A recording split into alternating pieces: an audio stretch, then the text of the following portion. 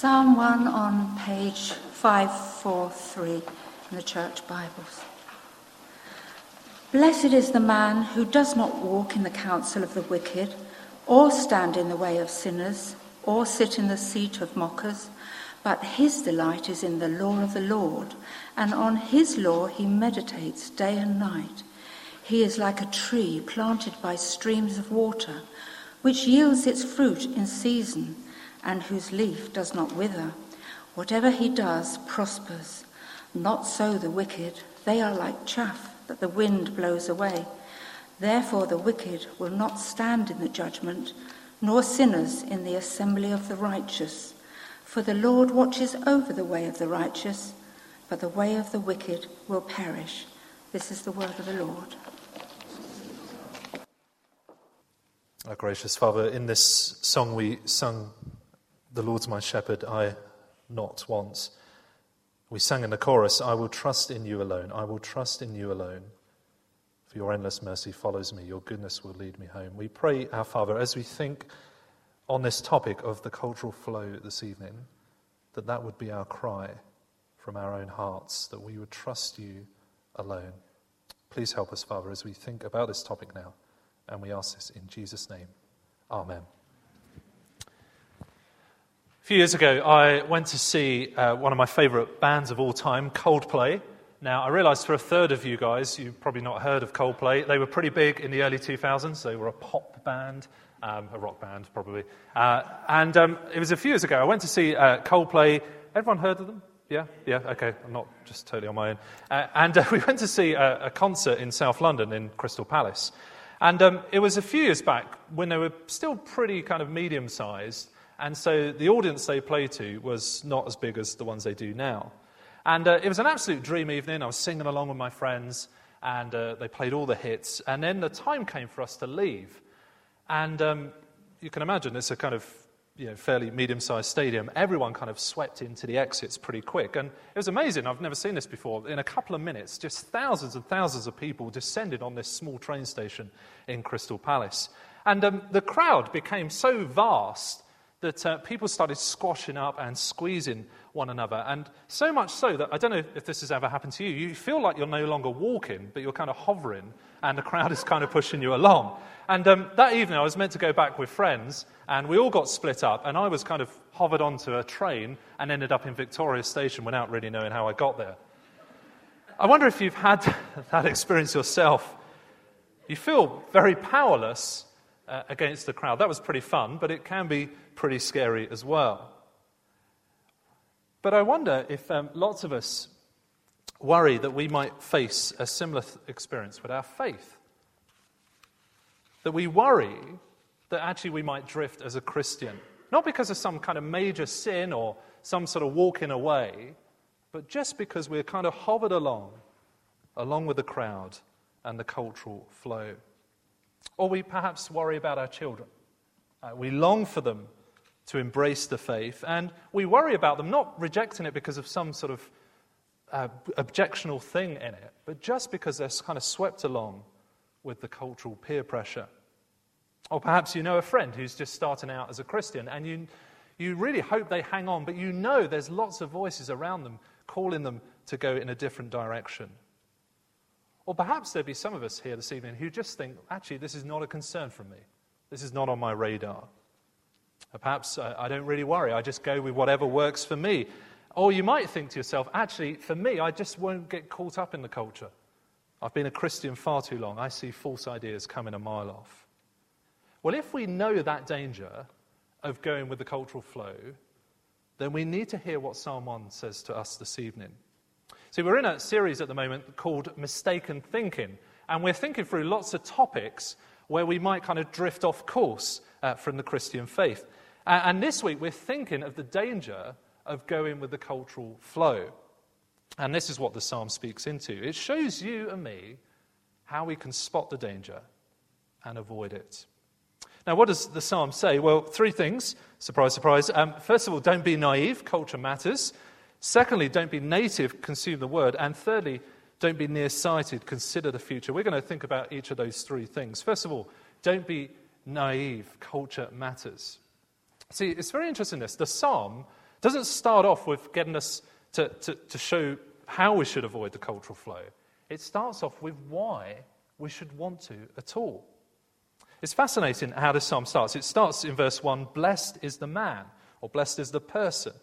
Now, blessed is it's one of those kind of Christian buzzwords.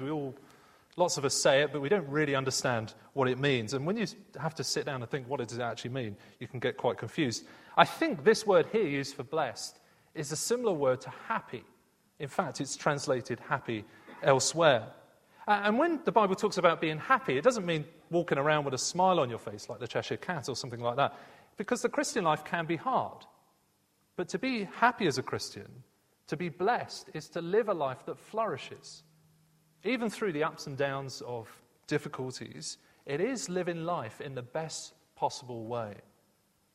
And this psalm, I hope you see, is not just an invitation to those of us who call ourselves Christians, but for anyone, all of us, we want a flourishing life. We want a life that's blessed. Young or old, rich or poor, Basingstokeite or outsider, we all want a life that flourishes. And this psalm shows us how. Now, the question is, how do we get there? Well, look at what verse 1 says. Blessed is the man who does not walk in the counsel of the wicked, or stand in the way of sinners, or sit in the seat of mockers. Do you see the point? It starts off with the negative here. This is not the way to get the blessed life. It's not through walking, standing, and sitting with the wicked and sinners and mockers. Now, it'd be very tempting at this point to say to you, look, if you want to avoid the cultural flow, make sure you hang out with the right sort of company. Make sure you don't hang out with the wicked and the sinners and the mockers. Don't follow that bad crowd at college with leather jackets and kind of listening to rock music, that kind of thing. Or don't listen to that evil boss at work and follow where he takes you. But the thing is, you know that already. And you don't need me to tell you that following evil people is a bad idea. But actually, I don't think this is what the psalm is getting at.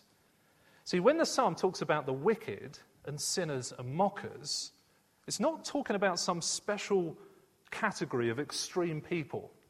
People with red eyes and pointy horns, that type of people. To be wicked, to be a sinner, to be a mocker, is to live life in the opposite direction to what God intended.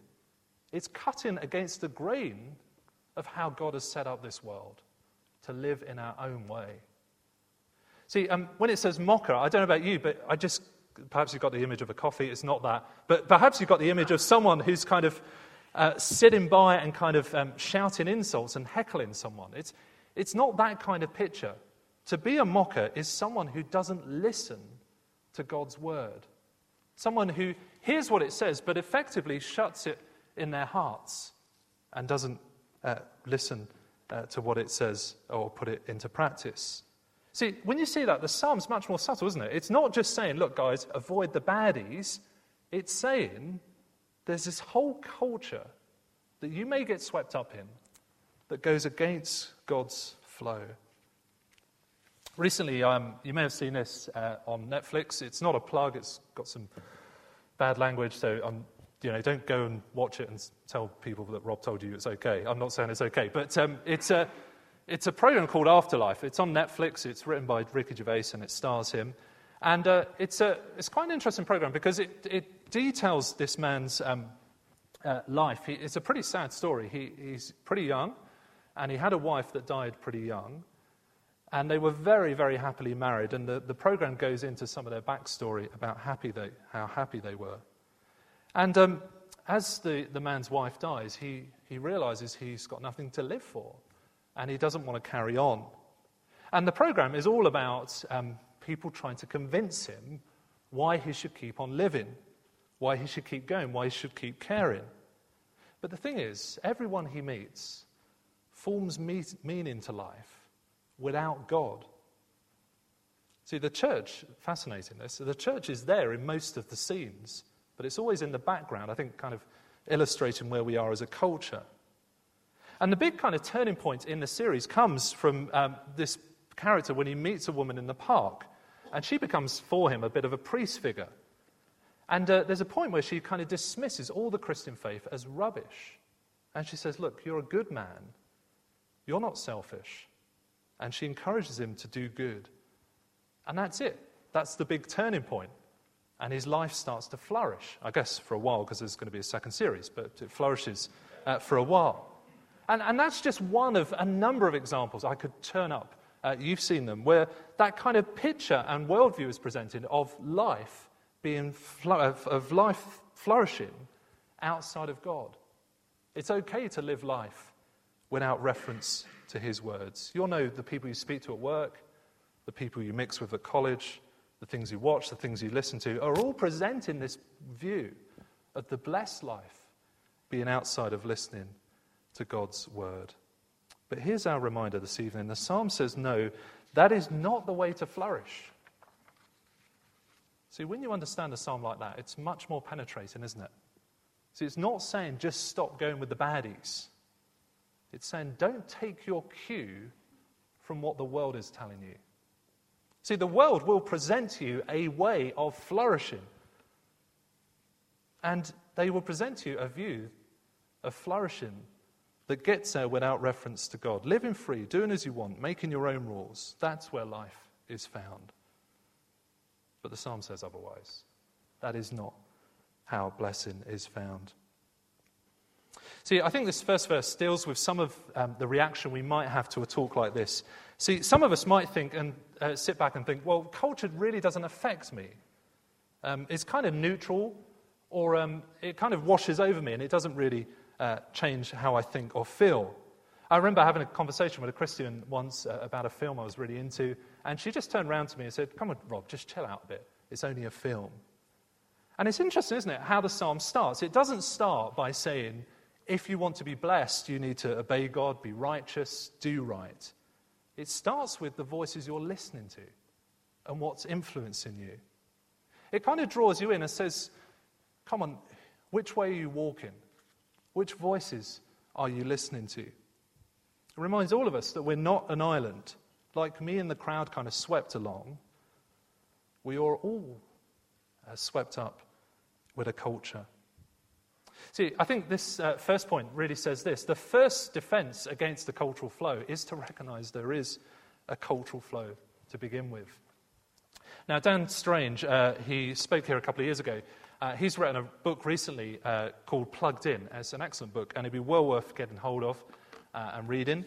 And he speaks into some of these issues. And he says this about the things we hear around us. He says this: all of us spend a lot of our time, a lot of our waking moments taking in and telling cultural stories.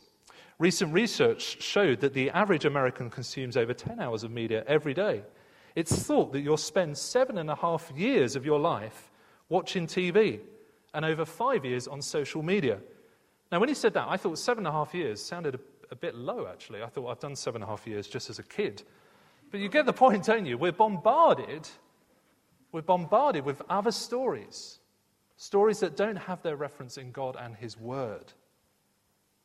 So there is a cultural flow. Don't be naive. But our second point is this: how do we respond to the cultural flow? Well, having started with the negative, the psalm then turns to the positive in verse 2. Have a look at this, verse 2. But his delight is in the law of the Lord, and on his law he meditates day and night. See, the psalm is saying, look, if you want a blessed life, if you want to flourish, it comes through meditating on God's law. Now, that word meditate, it's another one of those kind of Christian buzzwords, isn't it, that we kind of hear, but we don't always understand. We're not here to think of the yoga class or the monk kind of sitting still with legs crossed going, that sort of thing. See, to meditate in the Bible is to chew things over. It's to talk about it. It's to reflect on. See, I think today we tend to think of meditation as completely clear in your head. Meditation in the Bible is filling your head. See, he's saying, look, instead of going with the cultural flow, a flow that kind of dismisses God's word, you're to meditate on God's law. Now, it'd be very tempting again at that point to say to you, okay, guys, go away, meditate on God's law, and then you'll resist the cultural flow. But when the psalm talks about the law, it's not quite as we understand the law today. See, when he says law, he's not just talking about rules. He's not saying, go and think about the 613 Old Testament commands. See, when the psalm talks about the law, he's talking about the first 5 books of the Old Testament. And those first 5 books aren't just commands, you'll know this very well, but they're the whole story of how God redeemed his people from slavery in Egypt into the promised land. Now, why do I say that? Well, he's saying go and meditate on those books that give meaning to who you are. Go and look at the backstory, talk about the backstory to how you've come to be the people you are. See, all of us, even today, we need a backstory, don't we, to understand who we are. See, you can't understand modern Britain in 2019, I think we're 2019, you can't understand modern Britain without understanding things like the Industrial Revolution or the Empire or the Battle of Hastings or all that sort of stuff. I won't go on, I don't really know much of it. But you get the point. We have a backstory into what Britain is today. And lots of us we do that on the macro level, but even on the micro level, we have a kind of personal story we tell each other, we tell ourselves. I'm from this family, or I'm from this culture, or I've had these struggles, or achieved these things. And that's all gone to shape the way I am today. And the psalmist is saying, look, if we want the blessed life, if we want to flourish, it doesn't come from taking our cue from the world story or our own stories, but meditating on God's story. It's fair, we have much more of that story now, of course. And so verse 2, I think, can equally be read as meditating on the whole of the Bible. Now, to meditate is much more than just reading the odd Bible verse here and there. As I said at the beginning, it's to inhabit, it's to talk about, it's to imbibe God's story. It's not the quick 2-minute devotion as we're running out the door in the morning. It's not the Bible reading we only hear once a week at church. It is knowing God's word so deeply that you see the whole of your life through God's story and what he's doing in our world. This isn't meant to be a kind of plug of all the stuff that I like watching, but it just so happens I've got 2 illustrations from television, which I seem to watch a lot of. This film, Interstellar, I don't know if you've seen it.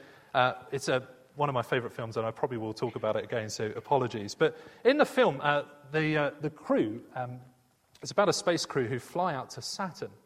And as they fly out to Saturn, they go into hypersleep. This isn't true, by the way.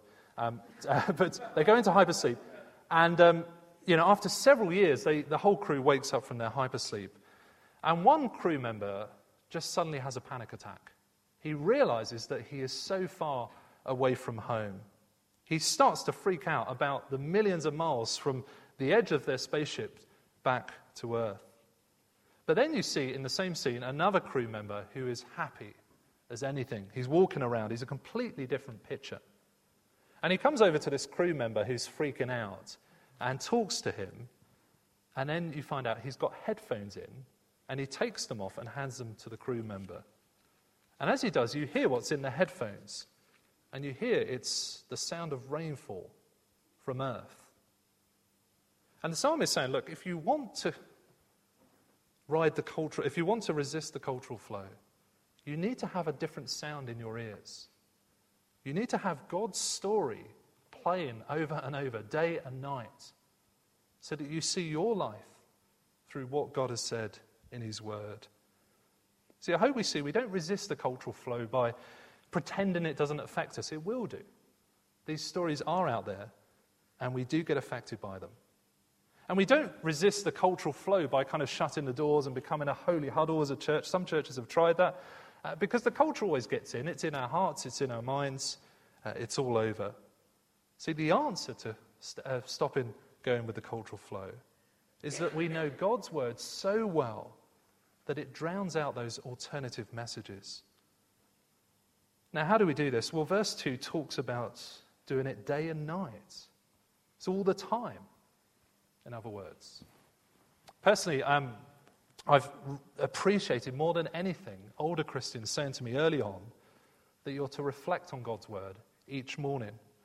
Now, I'm not standing up here. I realize as soon as I say that, people feel very guilty, and I'm not perfect, and there are times where I've not done that for a long while. But it is like an old friend that I've gone back to. Just that regular routine of reading God's word in the morning and praying. I must say, I've found it a lot harder since I've got a smartphone. And I've had to tell myself, Rob, you're not to unlock your smartphone until you've actually read your Bible and said your prayers. Perhaps some of us don't find reading that easy, and that thought kind of brings up some worry that we might not be able to read or might not be able to understand. But we've been given now audio recordings on your phone that you can listen to and you can meditate. But meditation is not something we do alone primarily. It's something that we do together as a church family. That's why each Sunday we spend time thinking about God's story and His Word. It's why we spend time encouraging one another as we talk about it. And this isn't meant to be a bit of a kind of plug for small groups, but I really do think that in a bigger church like this, you do need to be part of a small group to get this alternative story into our minds and into our hearts. You'll know that you're so bombarded by other voices saying that God's word doesn't matter. You can live life and flourish without it. That if we just hear for 1 hour on a Sunday an alternative message, that is not enough to counter the other 167. See, a small group helps us to reflect, to meditate, and help one another apply it to our own hearts. And can I just say, if you're involved in that ministry of small groups, you have an amazing privilege, don't you, of leading others in the way of flourishing. But to meditate on God's word is not an end in itself. The psalm gives us the motivation for doing so. And that's where we get to on our third point. Don't be nearsighted. Consider the future. The psalm here gives us two pictures. The first comes in verse 3. It says this: "He is like a tree planted by streams of water, which yields its fruit in season, and whose leaf does not wither. Whatever he does prospers." I have got little idea how trees work, so I've had to read up on this. And it turns out in the Middle East you get trees like you do here. But they're slightly different because they produce fruit during the hottest part of the year, where it rains the least. And so if you want a tree that produces lots of fruit, you have to plant it near a stream. And you get the picture here, don't you, of verse 3. This is a tree that is by a stream. It's got enough water. It's got enough leaves. It's producing abundant fruit. But the second picture comes in verse 4. "Not so the wicked. They are like chaff that the wind blows away." Now, again, I've had to look this up, but the chaff is the husk around grain. You know, grain that goes into bread, and it's pretty cool, isn't it? It produces things like bread and pasta and that sort of thing. It's actually surrounded in a husk.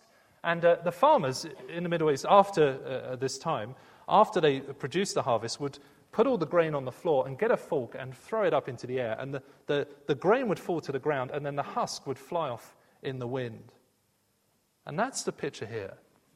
You see the contrast, don't you? A tall tree that flourishes and is fruitful. That is life with God. Life outside of him is to be carried off like chaff in the wind. There really are only two ways to live, the psalm says, with two very different outcomes. But the thing is, as I was preparing this, I thought, it doesn't always seem like that, does it? There'd be some of us here this evening perhaps sitting there thinking, yeah, but living life God's way is hard. Meditating on his story doesn't make me feel like a tree that flourishes. In fact, going that way feels harder a lot of the time. And when I look out at the world and its stories and its messages, it shows me that there is flourishing to be had by getting good grades, getting a good job, having the most followers, planning the best retirement. And it all looks true. But there's something, that makes all the difference. And it comes at the end of the psalm in verse 5. He says this: "Therefore the wicked will not stand in the judgment, nor sinners in the assembly of the righteous. For the Lord watches over the way of the righteous, but the way of the wicked will perish." See, verse 6, quite interesting, is the first time the Lord comes into the picture. He's spoken about this way to live, but without reference to God. But now he comes right in. And the reason I think he does that is to say it might look like these ways are ways to flourish, but put God back in the equation, and it's a completely different picture. See, there was great sadness when I was watching this Afterlife series, because there was just no answer. I was watching it expecting that there was going to be this alternative worldview presented and it was going to cause lots of problems that I would have to think through, but it never came. The character experienced such sad loss, but no one could give an answer other than, this is really rubbish and you need to carry on. And then I thought to myself, there is no answer to a life lived without God when something like that happens. See, the other way we need to respond to the cultural flow is to fast forward those stories we're being told. See, the thing is, if you and me keep our eyes down on the present, it will feel like the cultural flow is more enticing. But the psalm pushes our eyes to the future and says there is a judgment. There is a calling to account by God. People my age, which I'm not going to tell you what it is, but I think we grew up in a pretty optimistic era. We thought we could change the world. The big kind of campaign when I was growing up was Make Poverty History. And the big political song was Things Can Only Get Better. But I remember at that time, as I reached adulthood, a friend of mine died suddenly. And it brought that kind of crashing realization that life only lasts so long. And to truly flourish, we need to build a better world, not just for now, but also it has to answer problems like death and judgment to come. And wonderfully, that is what we have in the gospel of Jesus Christ. See, actually, this psalm is an invitation to you and me, but actually, it is first and foremost about someone else. See, Jesus has lived this psalm perfectly. See, he is the only one not to go with the cultural flow. He delighted in God's word so much that he was able to resist the devil's temptations in the desert. Scripture was so in his heart day and night that even as he breathed his final breaths, it was words from God's word. And where it looked like that Jesus had perished, that he looked like chaff blown away in the wind, he flourished as he rose to life, conquering death and judgment forever. And it's by Jesus living this psalm, it's by him not going with the cultural flow, that you and me can be sure that we can have a blessed life, not just in this world, but forever, even through death and judgment. See, there will be a cultural flow. We will be bombarded with other stories as we mix in our world. But no other voice, no other story can make this sort of promise. We had a new baby a few weeks ago, and thank you so much for your prayers and support and your meals. And lots of people brought us around flowers for the new baby, which I appreciate. We stacked them all up in our kitchen, and they look beautiful. I've got a bit of hay fever, I must admit, so I didn't really spend much time in there. But they were, after a few days, these flowers blossomed, and they were absolutely filling our kitchen. But it's 3 weeks later, and I'm sorry if you did buy us flowers, but they're now in our brown bin outside. They've all wilted. But amongst these flowers, we've also got little trees, and I can't even remember where we got them. I think some people bought them for us when I started this job. And the thing is, they look the same as when they arrived. They're flourishing. And the psalm reminds us that that is the only two destinies you and me can head towards. Are we going to be like the tree that's rooted in God's word, meditating on his word day and night? Or are we going to be like the flowers that perish? Let's pray. Blessed is the man whose delight is in the law of the Lord, and on his law he meditates day and night. Our gracious Father, we thank you for the picture of the Lord Jesus this paints for us as he meditated on your word day and night and lived a blessed and flourishing life. Please, our Father, incline our hearts towards living like him by his power. And please help us, Father, to discern those things we hear from our world. Help us to spot what is unhelpful, what is not flowing with your word. And please help us, Father, to trust you when you promise that we will stand in the assembly of the righteous. And we ask this in Jesus' name. Amen.